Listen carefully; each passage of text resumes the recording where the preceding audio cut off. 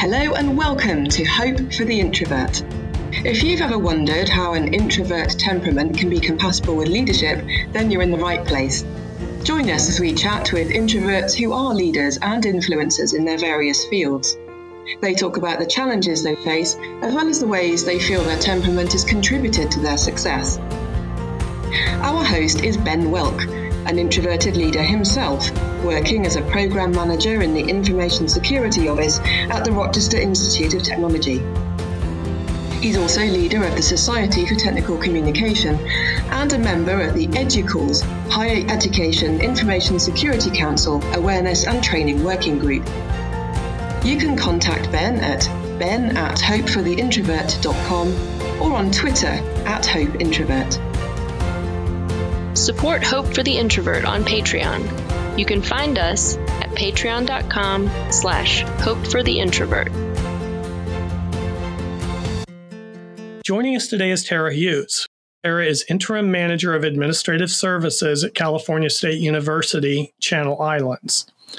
I met Tara at the 2019 EDUCAUS Security Professionals Conference in Chicago, where Tara spoke on "You're All a Bunch of Phonies, Imposter Syndrome and Information Security."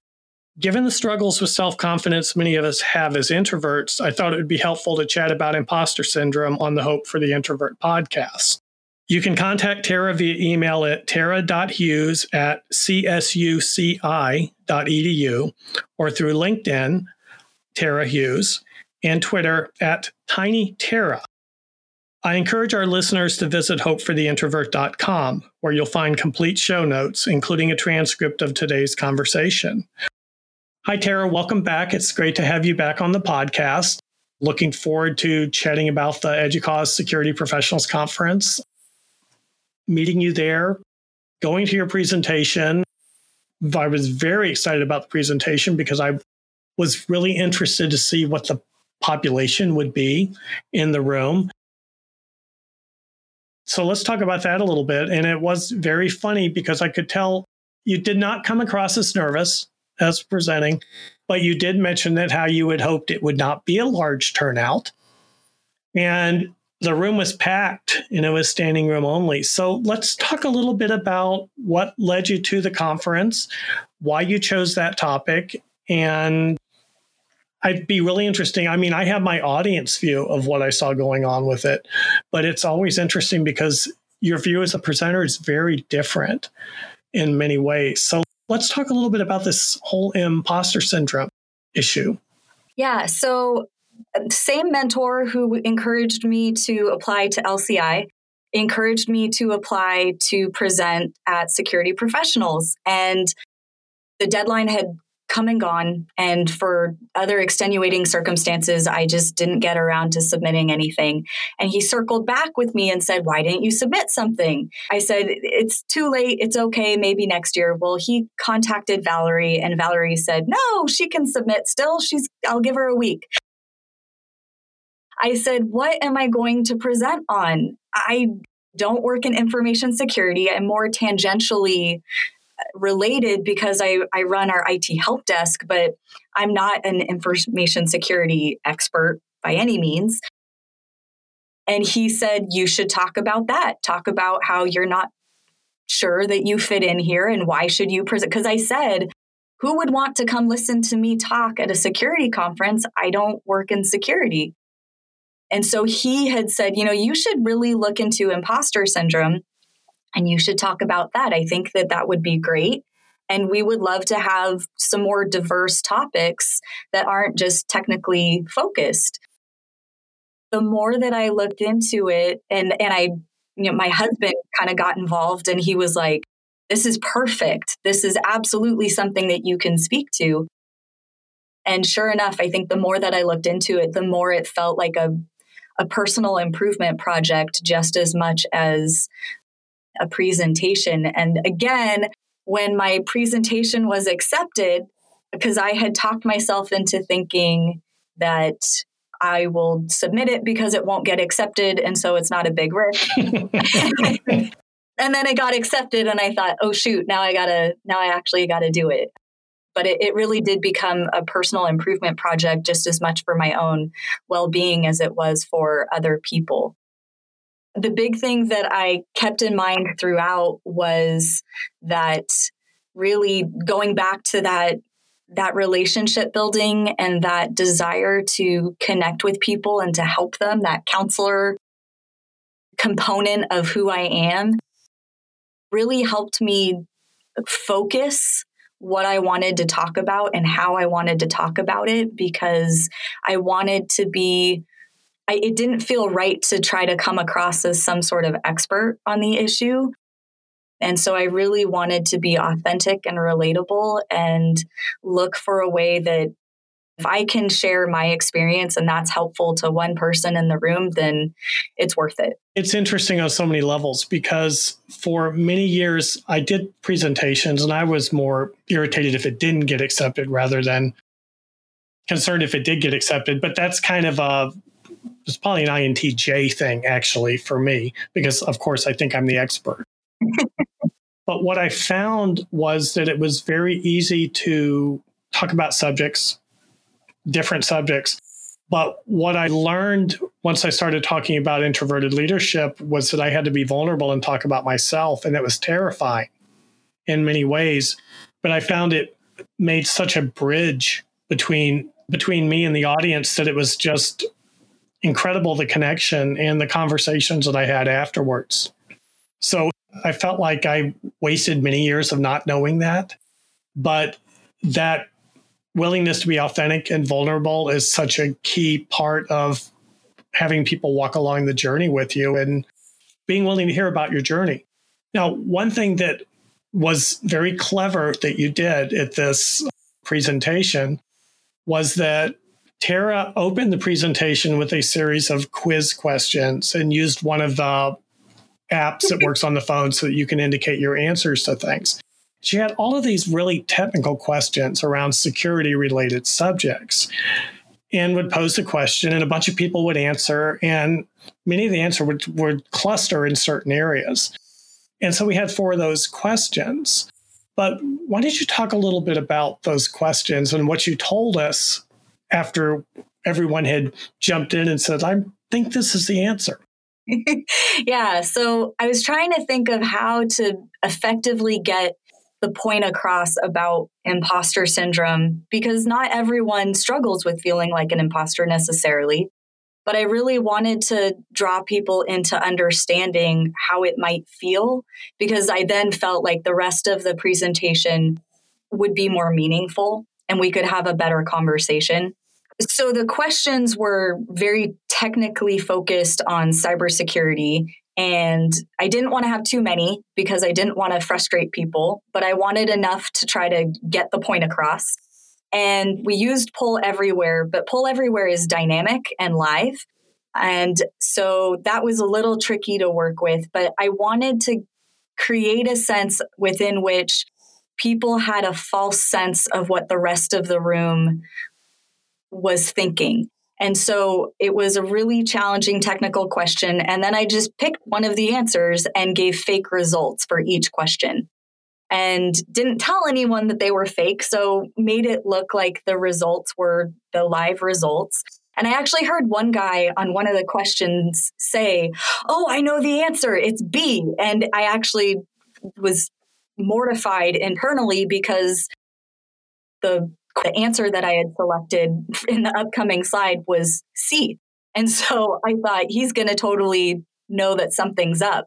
So I have to ask you, because this is the first I've realized this part of it, because I thought that was live polling. No. And I wasn't sure why some of the answers were clustering the way they were.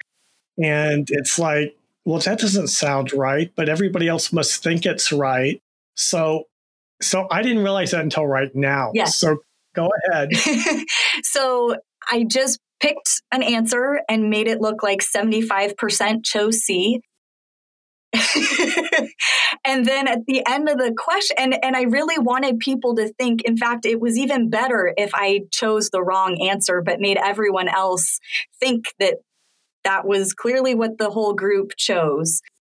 And so it created this sense of internal questioning as to, well, maybe I don't actually know the answer to that question, or maybe I'm not as smart as I think I am in this particular area, or even questioning the group and whether or not you belong or felt like you belong. And so after all of those questions, then I said that the poll results were not true and that I had faked them. And I went to great lengths to make it look as though the poll results looked live. But I wanted to create that feeling of questioning whether or not you belonged in that room and whether or not you really knew what you thought you knew.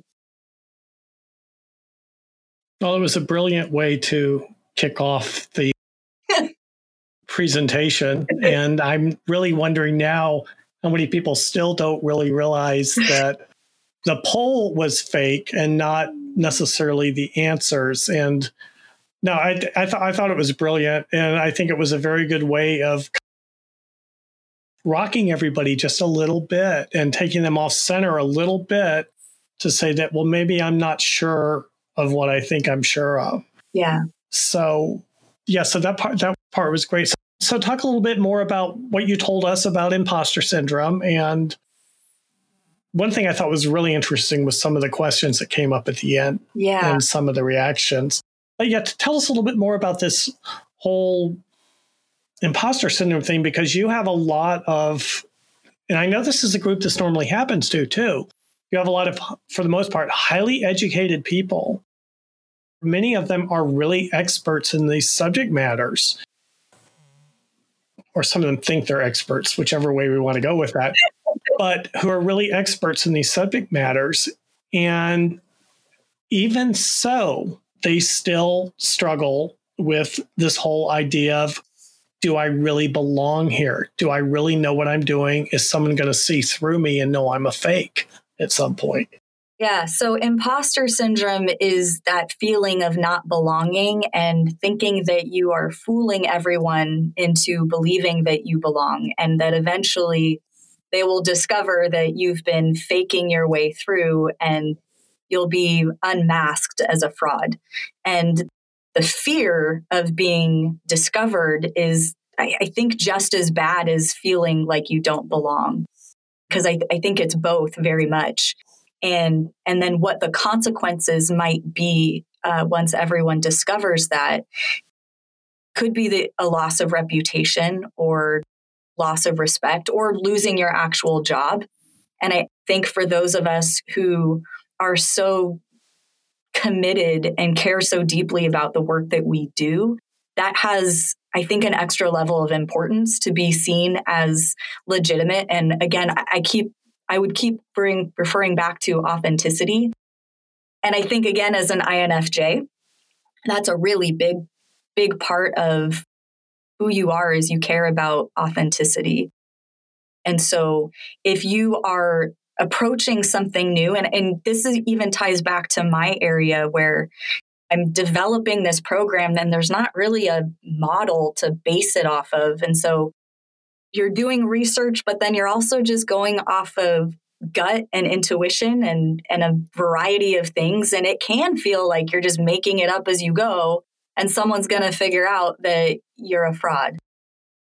And I think that's true of everyone in any kind of industry, but especially in fields where there's a lot of change and a lot of new things coming at you. Because like with information security, it's really hard to keep up. The threats change constantly, and it's hard to ever feel like an expert. How could you possibly be an expert? Because I think in our minds, when we think of an expert has no gap in knowledge or experience. And there's no way that you could know all of the things that there are to know in a field like information security, because it's just rapidly changing. Yeah, and I think it's also the situation where to the general public or people outside the field, oh, you're absolutely an expert. You're doing information security work. And for those of us in the field or close enough to field to understand it, we have a good sense of how much we just don't know. And I think that happens, again, it happens in many fields as people become more expert in fields. at least for my experience in talking to people, we have so much more a sense of how big that gap, it just becomes bigger and bigger. What that means in terms of the people we relate to and what their expectations are. But that doesn't, just because we know there's a gap, it doesn't mean that we don't have a certain level of expertise, or probably more importantly, we may still be the best person to be doing that. We may be the best person to, in a sense, stand in that gap and fill that role for a while. And I know for me, it's always felt, and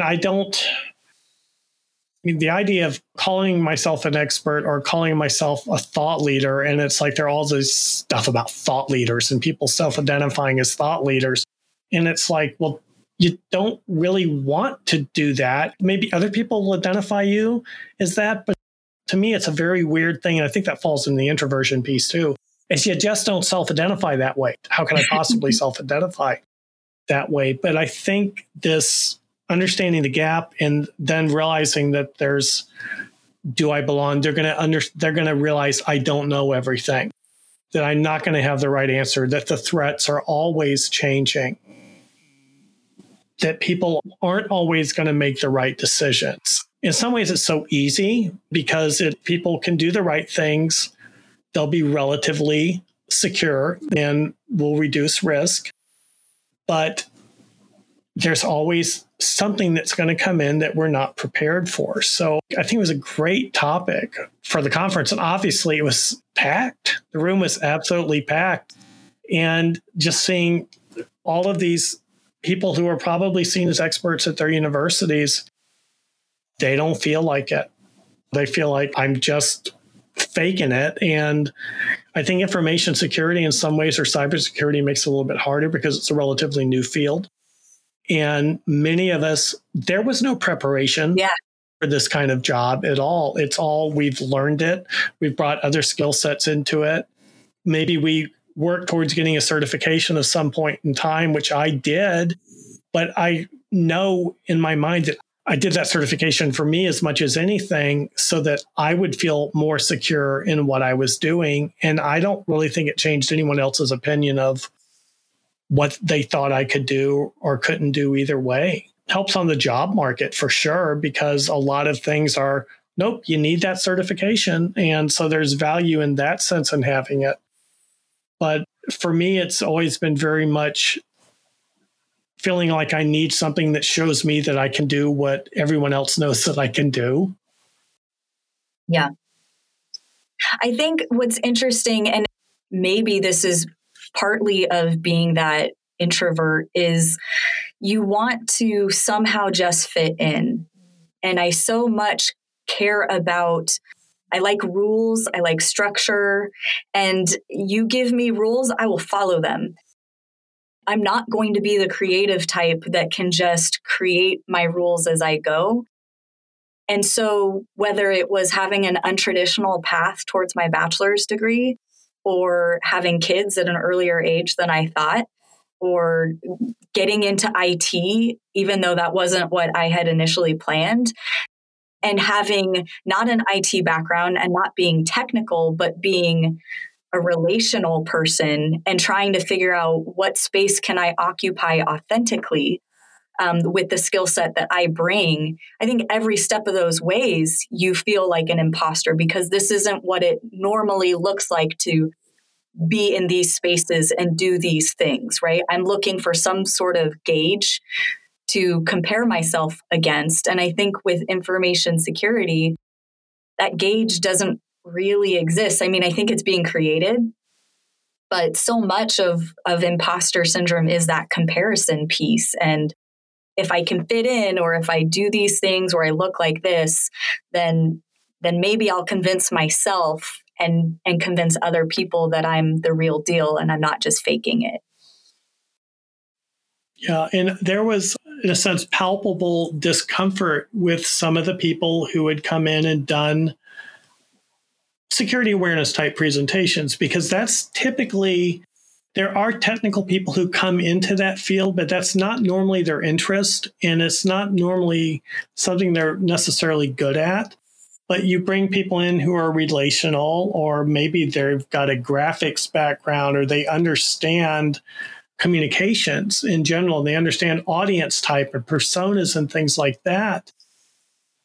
They can still very much struggle over, well, how can I fit in around all these super bright technical people who are speaking a language that, frankly, I do not understand.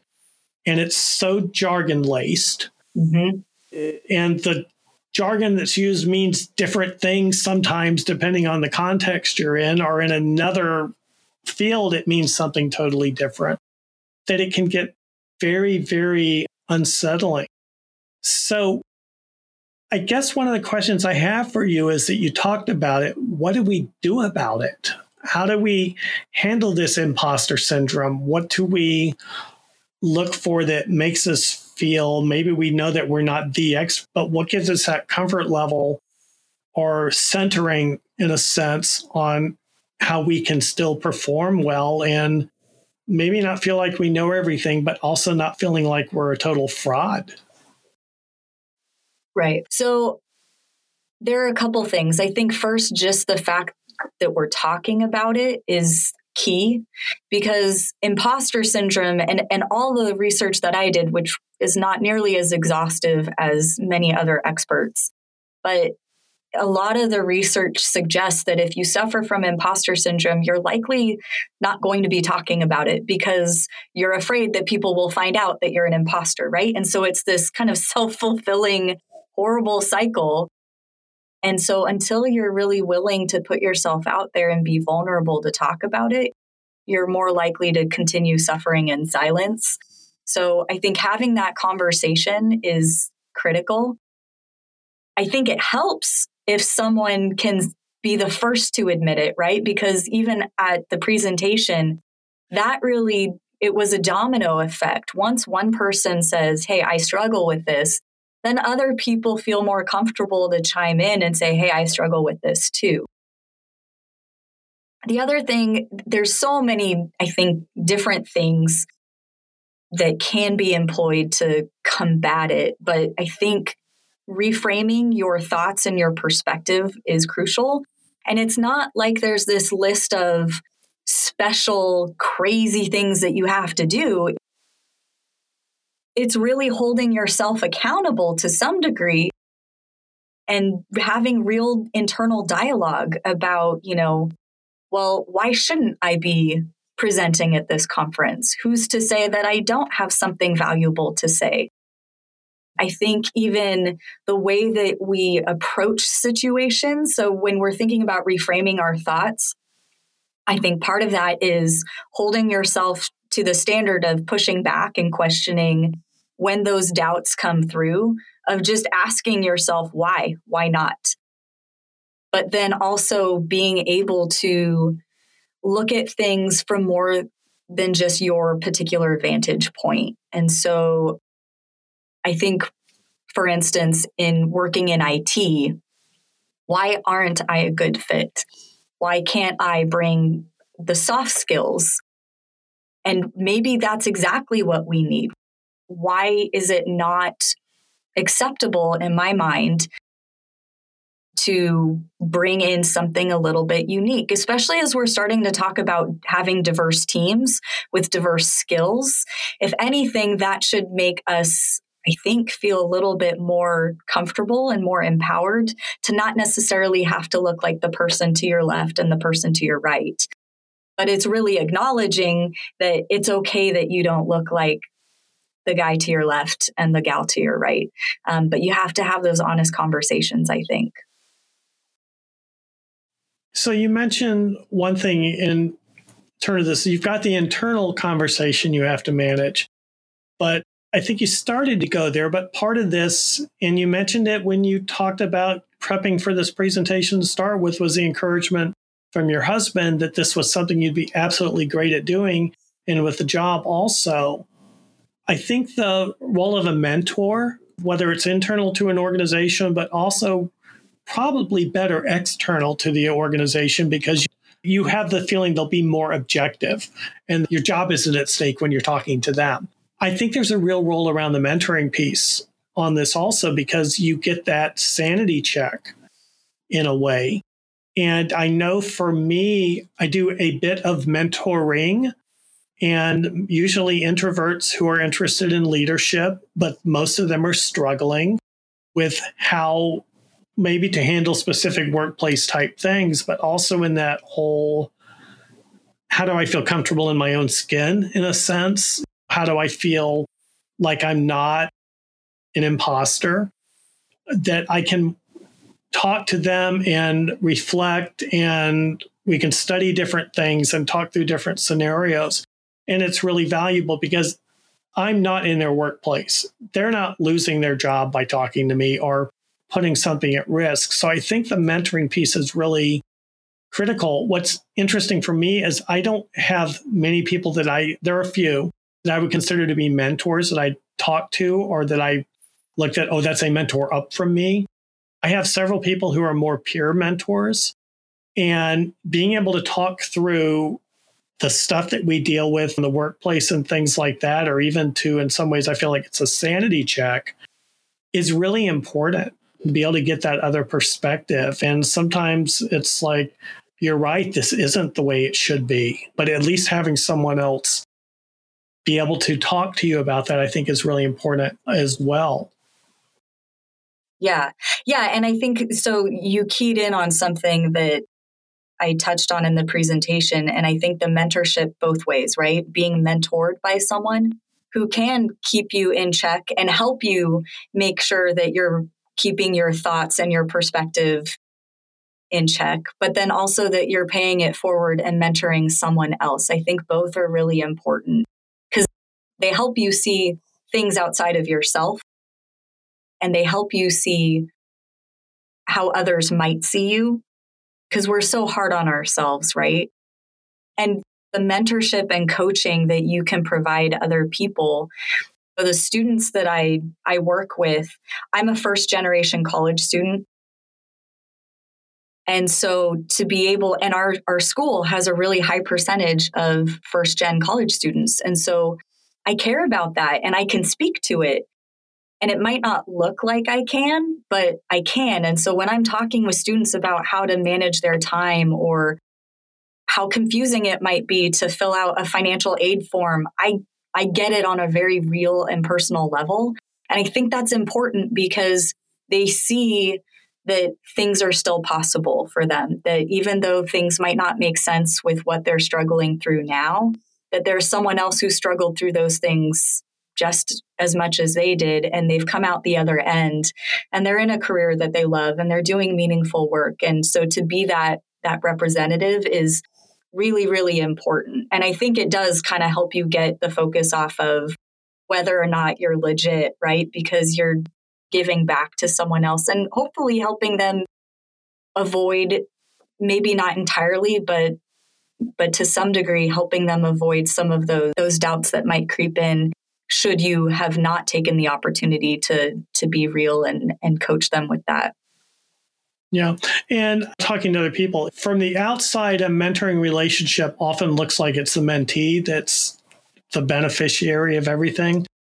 I have found it is amazing being the mentor also, because you learn so much from the people that you are actually, it becomes friends, obviously, because you're spending that time and you're building that relationship and how important that is. One of the really exciting things for me, most of the mentoring I do is virtual. It's very seldom somebody who's actually local. I was the Society for Technical Communication Summit conference the week before the EDUCAUSE conference. I had 4 people that I was mentoring, and they all did their first conference presentations. And it was just so exciting to see them. So there's definitely a huge piece in terms of what this means for both participants in the conversation. As we're wrapping up our conversation, what are the key takeaways, do you think, in terms of dealing with imposter syndrome, or as an introvert in the workplace, or whether you're an introvert or not? Yeah. So I was looking up something recently to see, are introverts more likely to struggle with imposter syndrome? And I think I just don't think there's enough research to really give a yay or nay on that. But it does seem like, especially if you're an intuitive person on the scale, you are much more likely to, because you have that self-reflection going on already. And so I think that if you know that about yourself, that helps you already, right? Because then you can better understand how to either mitigate or take care of yourself, or, like I said, mitigate issues that might crop up. I have bounced around in a lot of different physical locations where I've been in kind of an open area where lots of people would come by and come chat. And then I've been in an office that was really dark and people didn't come by. And that at least had a door and barely a window. And then I'm in a current office that's bright and sunny and a really right next to the main entrance, but I don't have a door. And in each of those physical locations, I've had to pay attention to how can I be productive in this space, because it's requiring something different of me than if I just had everything set up perfectly the way that I want it, right?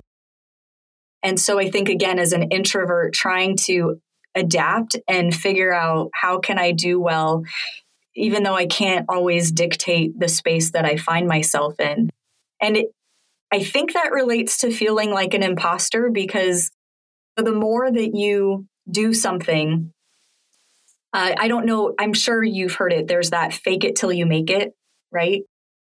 And I think that can get us in a lot of trouble, because I've faked it till I've made it, and I still feel like a faker.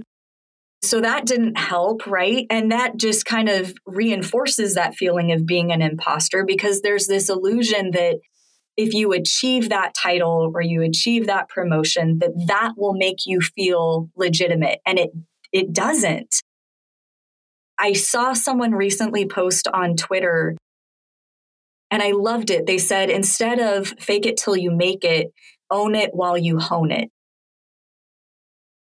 I love that, because you're owning what you're doing. You're not saying that you're perfect or that you're the expert, but you're still honing your craft, and you're still on that journey. And I don't know that we ever reach a place where you can, wash your hands and say, I'm done, I've arrived, right?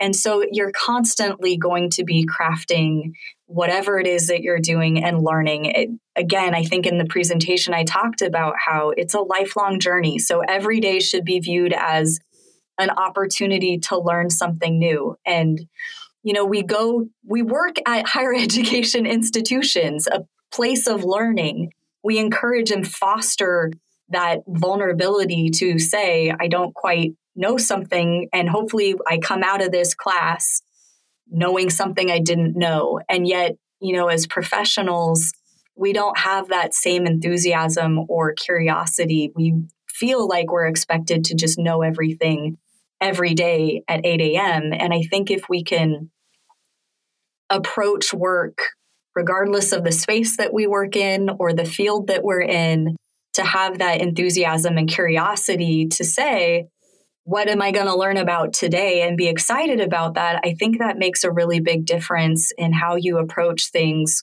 whether you know them or not, because you don't take it as an indictment against your capability.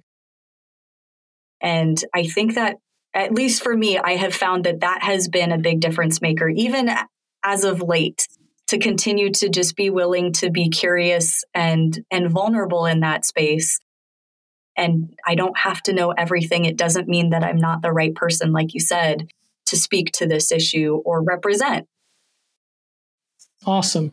Well, it has been an absolute pleasure having this conversation today. Looking forward to sharing that with our listeners. And I'd like to thank you again for being on the program. Thank you so much. And I have to just say real quick, a shout out to my kids, Emma, Felicity, and Sophia. They were so excited that I was invited to be on a podcast. So thank you for giving me the opportunity to look cool to them. For once, there's 2 teenagers in that bunch. So I'll take every opportunity I can to look cool. Oh, absolutely. That's a rare opportunity with teens in general. Thank you for joining us today on Hope for the Introvert.